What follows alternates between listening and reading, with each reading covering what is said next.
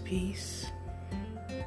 I will talk a little bit about self-love and self-care since they go hand in hand. Knowing your emotions, knowing your feelings, knowing your boundaries, knowing your limits, and knowing that you are worthy of self-care and self-love, which you are to activate and give to yourself. Now, love is who you are naturally.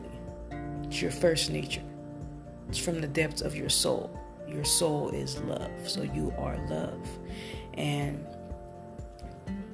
living in this world, or in this society, I should say, a lot of people neglect themselves, whether it's through work, whether it's through parenting, whether it's through taking care of a family or a friend. They wear themselves down. Self-care and self-love is rejuvenating. And when you wear yourself down, it takes a toll on your mental, your physical, your health, your spiritual. You are drained of energy, which is why self-care and self-love is so important for you to honor yourself.